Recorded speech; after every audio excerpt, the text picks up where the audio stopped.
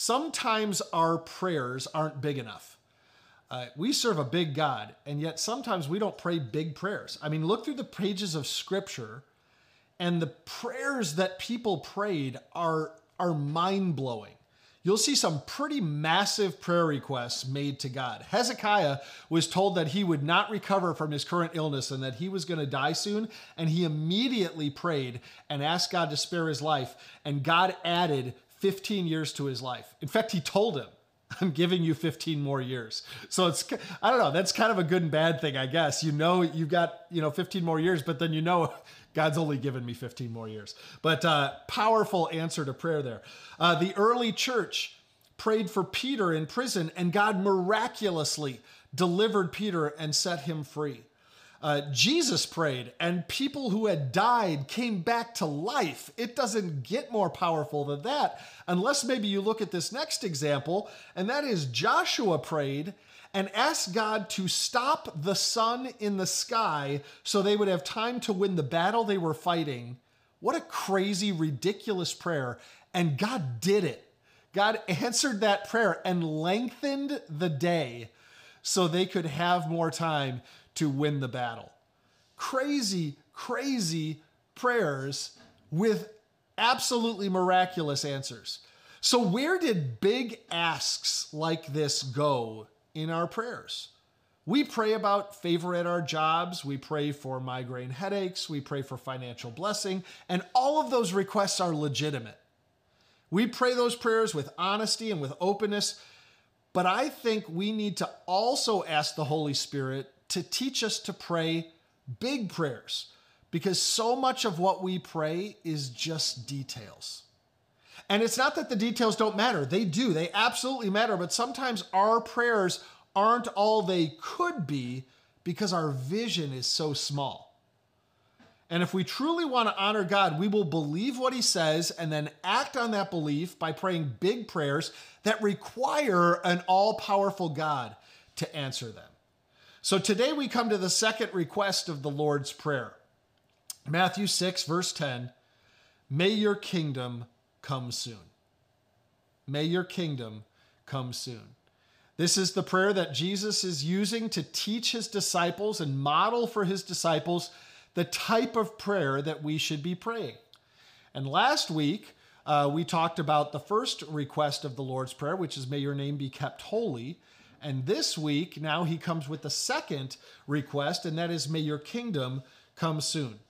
And this request is kind of like God saying, go ahead, ask me for something hard. Ask me to send my kingdom to the earth. Go ahead, see what I'll do. That's big. It's a lot bigger than asking God to give you a good time on your vacation to Florida or asking God for the right Christmas present for your cousin Jake.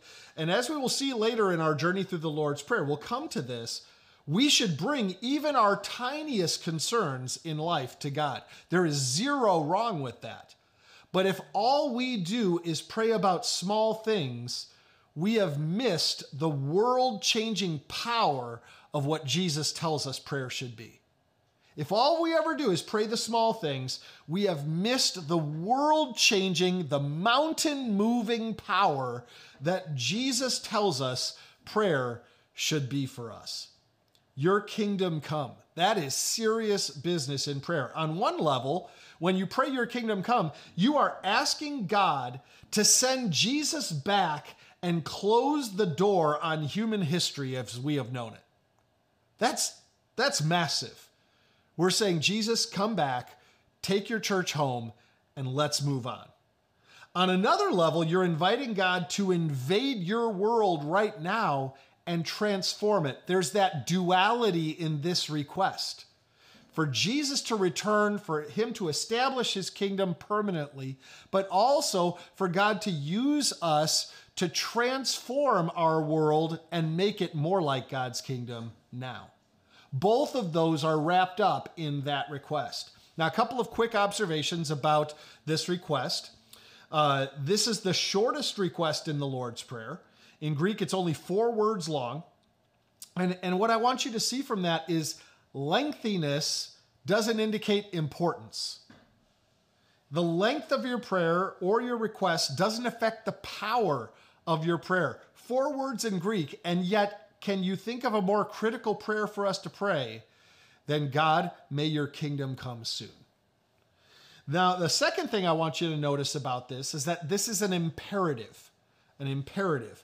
And for the non-grammar nerds that are listening, in other words, most of you, that means it is given in the form of a command. All right? An imperative in a verb tense is a command. So more than that, the verb is placed first in the Greek for emphasis. So the literal translation of this phrase would be, come, kingdom of God. Come, kingdom of God. And the same is true next in the following request that we'll talk about next week, be done, will of God. So they're both in this same format to emphasize just this command that we are making in this. Kingdom of God, you will come. Will of God, it will be done. And so when we pray, come kingdom of God, there is a sense of urgency about those words. It's like we're praying, Lord, let your kingdom be here, right now, today, let your kingdom be present. We're saying that we're not satisfied with the status quo. We are not satisfied with the way things are. And if you look around you and you see our world and you are satisfied with the way things are, there's something wrong with you. Because there is nothing to be satisfied about with the way the world is trending, with the way things are going, with the things we are facing, with where culture's going. We should never be satisfied with the way things are. We pray a prayer like this because we know things could be and should be better than they are. But what is this kingdom of God all about? What does it even mean, the kingdom of God? It is clearly an important topic in Scripture, or Jesus wouldn't have mentioned it. And not just mentioned it, but when you take a quick glance at the Gospels, especially the synoptic Gospels, that's Matthew, Mark, and Luke, they reveal that the phrases kingdom of God or kingdom of heaven, those phrases are used interchangeably in Scripture. They are repeated over and over and over again. Not just a few times, but dozens and dozens of times we see Jesus referencing the kingdom of God or the kingdom of heaven. And it is clear that Jesus talked to his disciples about the kingdom of God almost every day. We see it in almost every encounter that he has. And Jesus said that when we pray, we are to ask God that the kingdom would come. Which leads to a few important questions for us. Why is the kingdom of God so important? Why would Jesus speak about it over and over and over again? And most importantly, why is the kingdom of God so important that we should make it the subject of our daily prayers? If this is the model and the framework that Jesus has put together for us to pray, this is one of the first things that Jesus says we should petition God about, and that is that his kingdom would come and be established.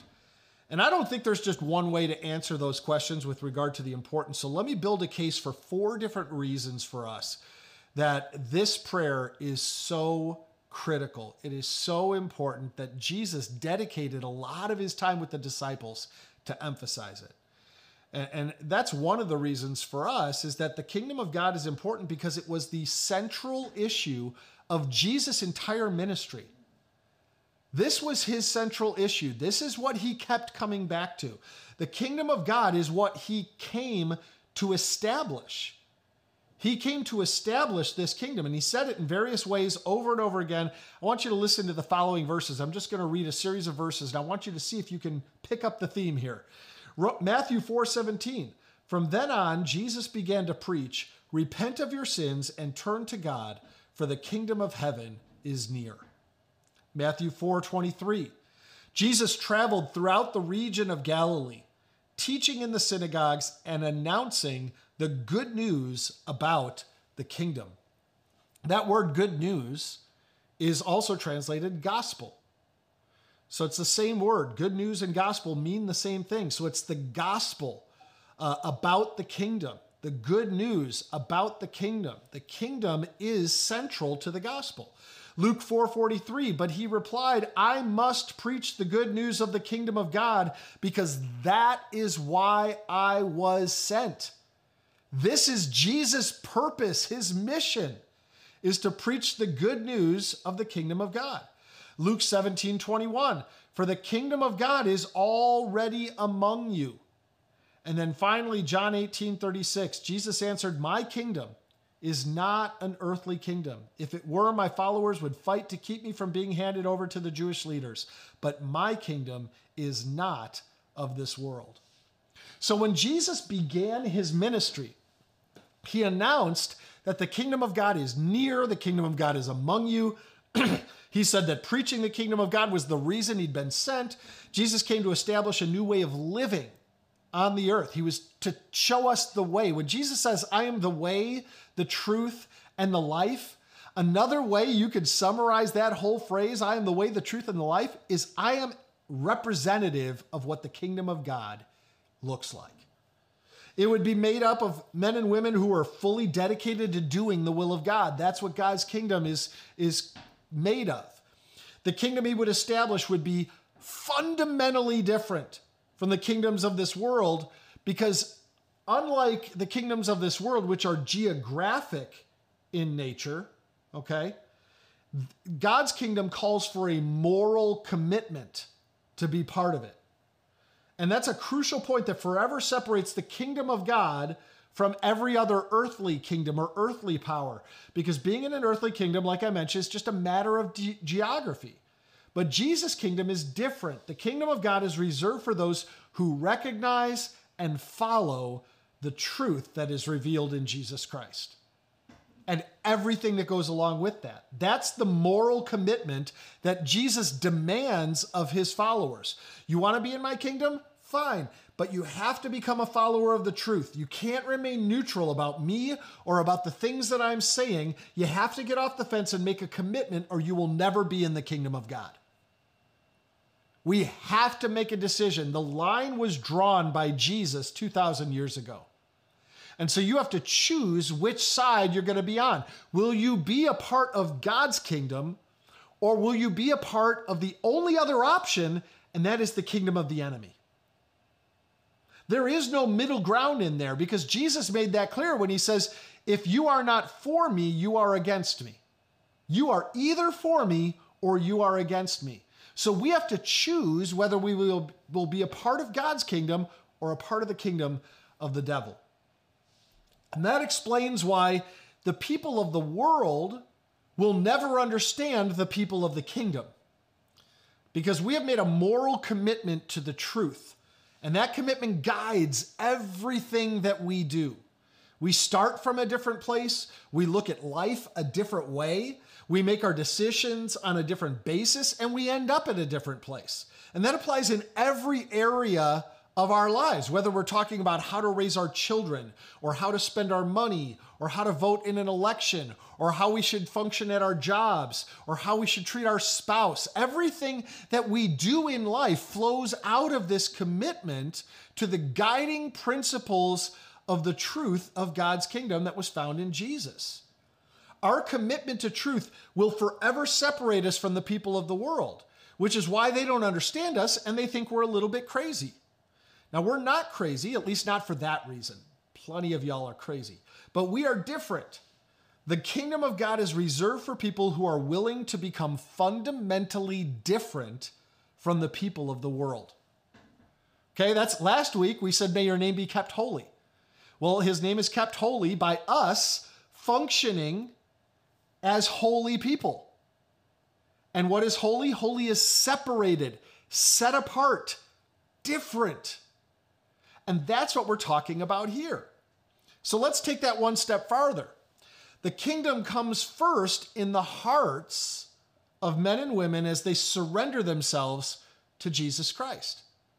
When we make that decision to surrender our lives to him, the kingdom comes in us and through us. That's where it all begins. And since that is true, we also know that God's kingdom doesn't spread through politics, but through relationships as people choose to follow Jesus Christ. Earthly kingdoms cannot spread God's kingdom. As good and right and as important as political action is, okay, it can never bring in the kingdom of God. We should register to vote. We should write letters to our congressmen. We ought to speak out on moral issues. We should run for office if that's where God leads. But as good as those things are, and right for us to do them, they will never bring in the kingdom of God. The kingdom of God has to come in human hearts. Conversion comes before character, and heart change comes before social change. Conversion comes before character, and heart change comes before social change. And there's kind of a tension in the church in America today between evangelism and social action. There's this tension that exists.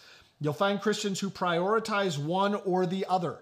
And the answer has to be that while both are important, evangelism will always take priority, because it is only through the spreading of the gospel that human hearts are changed. That's why when we do a food distribution, and we do them regularly where we hand out bags of groceries to people, and we're excited to feed them and to help them and meet their needs. That's great, and it's biblical. But at the same time, we ask every person if there's something that we can pray with them about. We ask every person, and we put a note in their bag that they can reach out to us and discover, a Trilogy if they're looking for a church, and we connect with them in a personal way and have a relationship there that we can pray with them and help them move further in their relationship with Christ or draw closer to Christ. Because evangelism has to be the priority. We have to do the other. That's important as well. But evangelism is the umbrella under which that should fall. It's important that we understand that it's only through the spreading of the gospel that human hearts are changed. The kingdom of God was central to Jesus. It's the reason he came to earth, and what was important to him has to become important to us. And that's one reason Jesus taught us to pray, "May your kingdom come soon." Now, the second reason why Jesus taught us to pray this way is the kingdom of God is the only thing that will last forever. That's it. The kingdom of God is the only thing that will last forever. So let me kind of illustrate this. When was the last time you thought about Zachary Taylor? Now, some of you are going, who in the world is Zachary Taylor? It's probably been a long time since you've thought about Zachary Taylor. Maybe the last time you thought about him was back in Mrs. Alexander's 8th grade American history class. And probably you didn't think too much about him even then. But Zachary Taylor was the 12th president of the United States. He served from 1849 until his death in 1850. Now, you will note that's a very short term in office.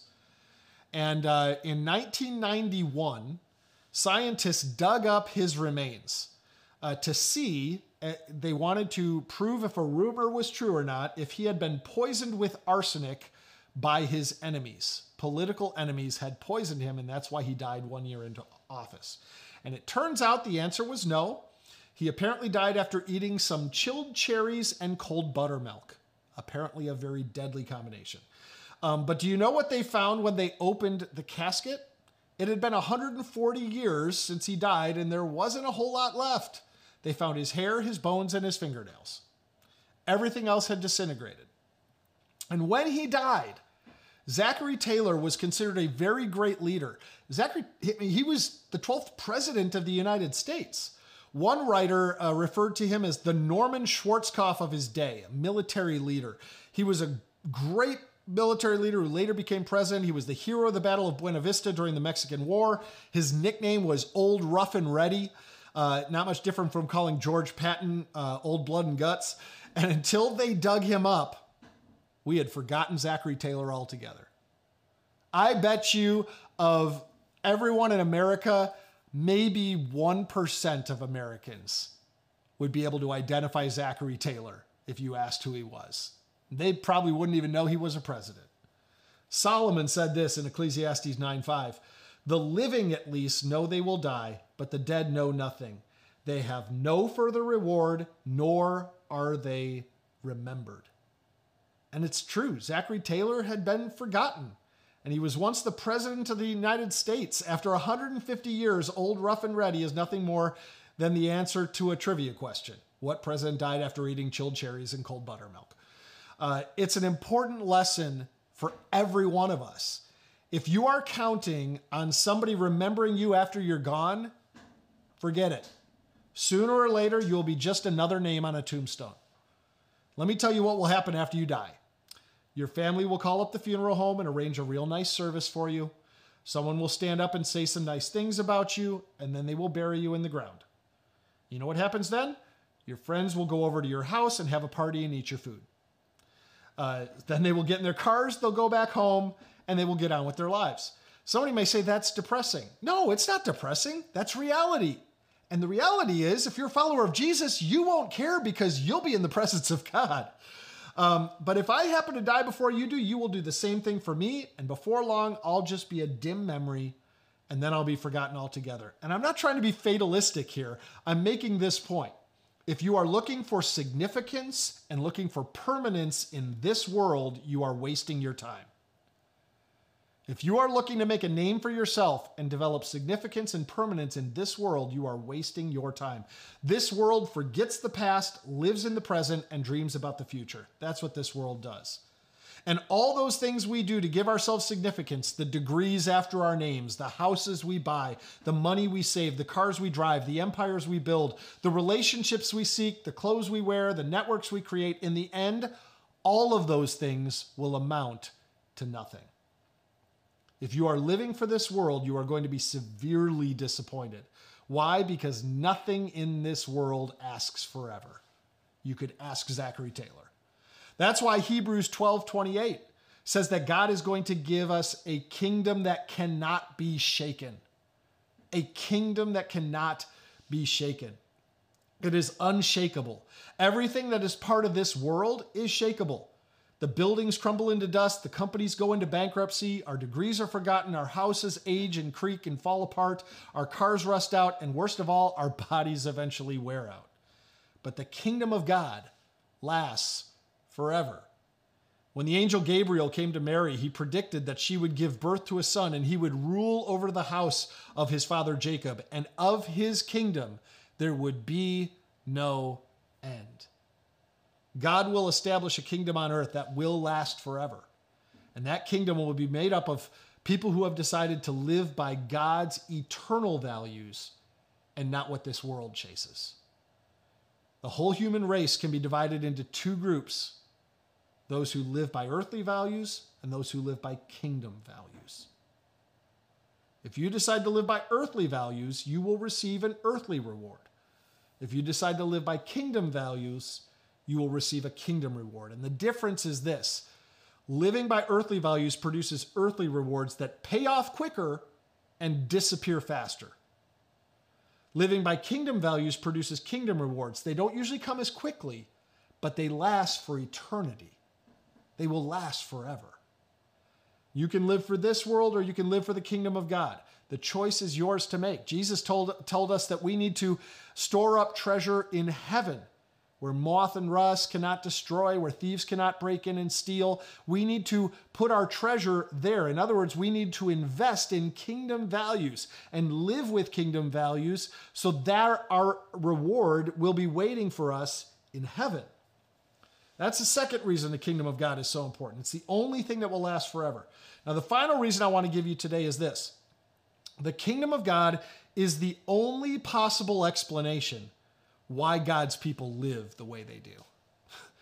The kingdom of God is the only possible explanation why God's people live the way they do. This is the reason it probably strikes closest to home for us, because without the kingdom of God, it is simply impossible to explain the way that some people, hopefully you're one of them, choose to live. There are men and women all around the world who, although they seem perfectly normal as the world counts normalness, in many ways behave very, very differently. When you examine their lives, the one great factor that makes a difference is that they have been gripped with this concept of the kingdom of God and living according to kingdom principles. They've decided to, as Jesus said in Matthew 6, seek first his kingdom. Seek first the kingdom of God. And that has made all the difference in the world. Jesus predicted that some people would choose to live this way. And these are his words in Luke 18. Listen to this. Yes, Jesus replied, and I assure you that everyone who has given up house or wife or brothers or parents or children for the sake of the kingdom of God will be repaid many times over in this life and will have eternal life in the world to come.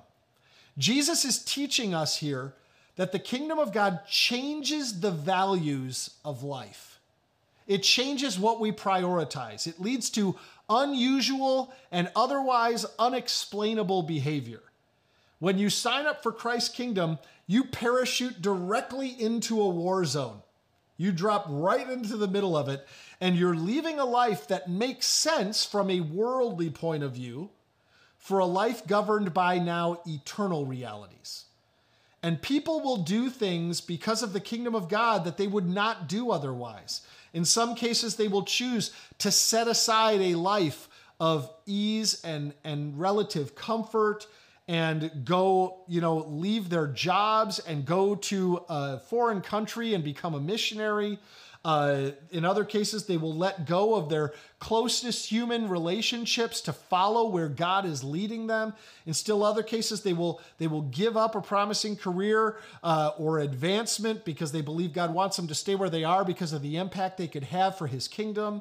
Others will spend their money in ways that make no earthly sense whatsoever. As people sacrificially give to the church, let's be real. The tax break you get from giving to the church doesn't make it worth it. We do it because it is kingdom values that have replaced worldly values in our lives and in our hearts. And when God says, I want you to be a generous people, I want you to give, I want you to help grow my church through your giving, we obey and we do that. It's not because of any tangible result we see here. It's because of the kingdom blessings that God has promised we will receive. So let me take it once again a step further. Jesus laid down the challenge in even stronger terms in Luke 14. If you want to be my disciple, you must, by comparison, hate everyone else. Your father and your mother, wife and children, brothers and sisters, yes, even your own life. Otherwise, you cannot be my disciple. Man, Jesus, do you have to be so serious? I mean, come on. This is intense. But the hate of this verse doesn't mean you can't stand your family. That's not what it means. Being faithful to Jesus Christ and following his call in your life may mean that from time to time you will do things and make decisions that seem to your loved ones as if you hate them or as if you don't care about them. You don't hate them at all, but your obedience to Christ may cause them to think something along those lines. That's the cost to be a disciple of Christ. And that's why it says, in comparison, you must hate everything else. If you want to be my disciple, that has to be your driving focus, your primary concern. Everything else pales in comparison to following Jesus and living out kingdom values. The world will never understand why we live the way we live, act the way we act, and do the things that we do. Now, am I suggesting that living for kingdom values means you have to leave everything and go to the mission field? No, but that's a particularly good example of what this could look like. It shows us what seeking first the kingdom of God is all about. If you ever decide to make the kingdom of God the first priority in your life, and you may not become a missionary, but you will become fundamentally different from the world around you. When you make the kingdom of God the first priority in your life, you become fundamentally different from the world around you. There is a divide that takes place in that moment.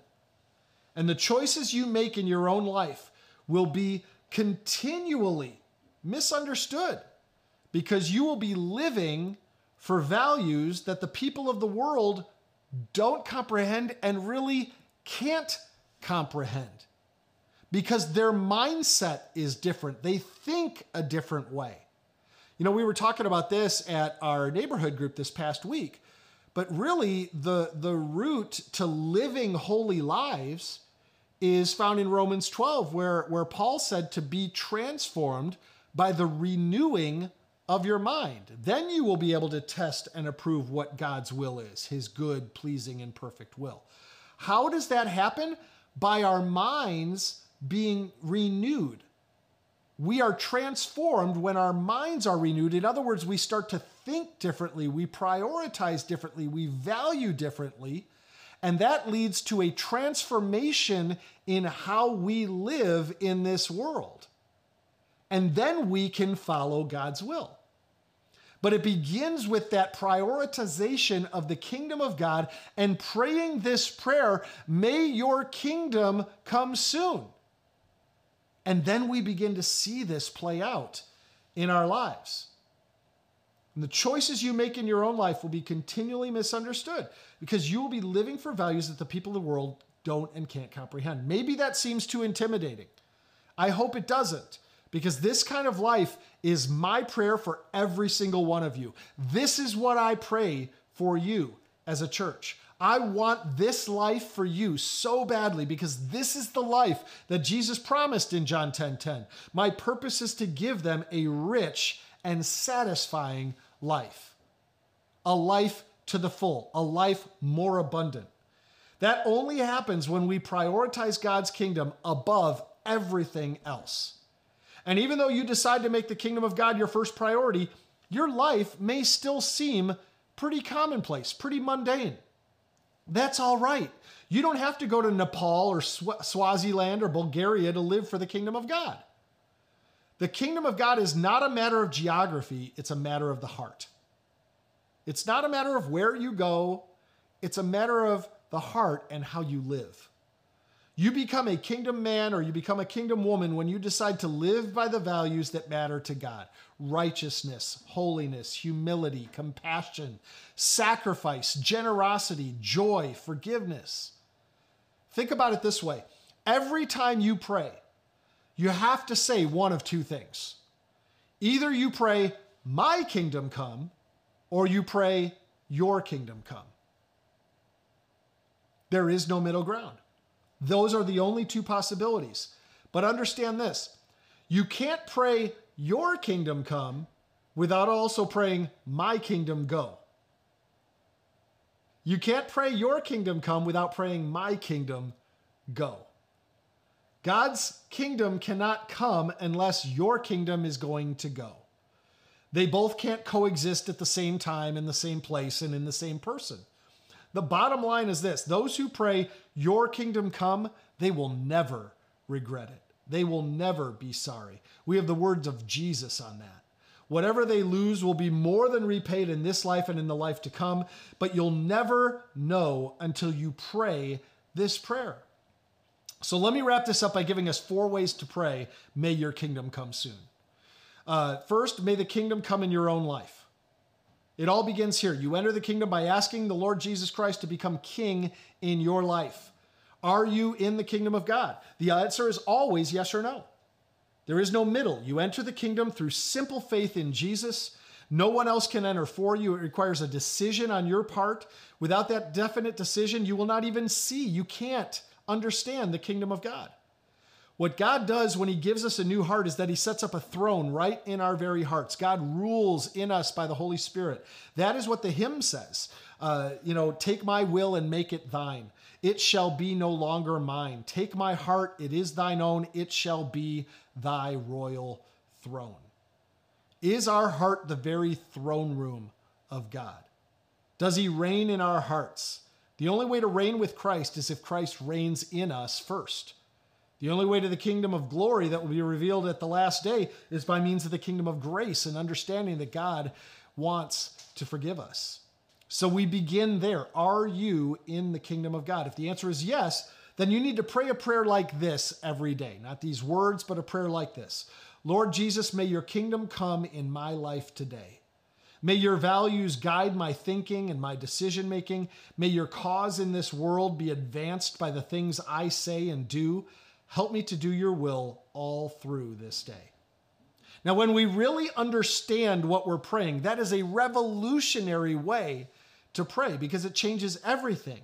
If you mean those words, God will take you up on your offer to become a kingdom person.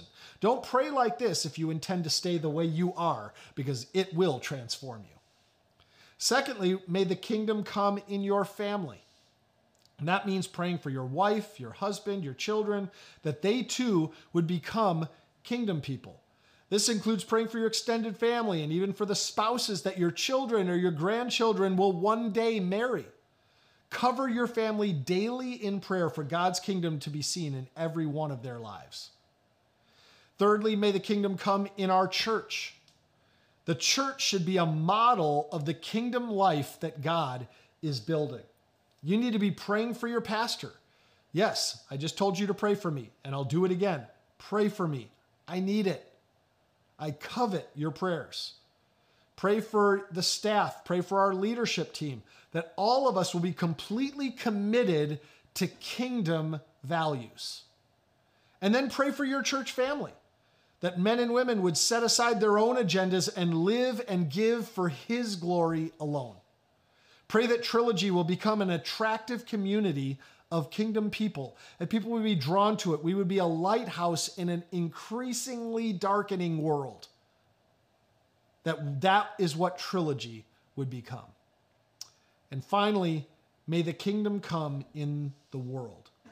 It's true that the kingdom will never come until the King comes when He returns to the earth. But in some ways, the kingdom of God comes in a spiritual sense every time men and women surrender their lives to Jesus, because the kingdom is born in us. So we're praying, may your kingdom come in hearts and lives today, and may the King Himself quickly return.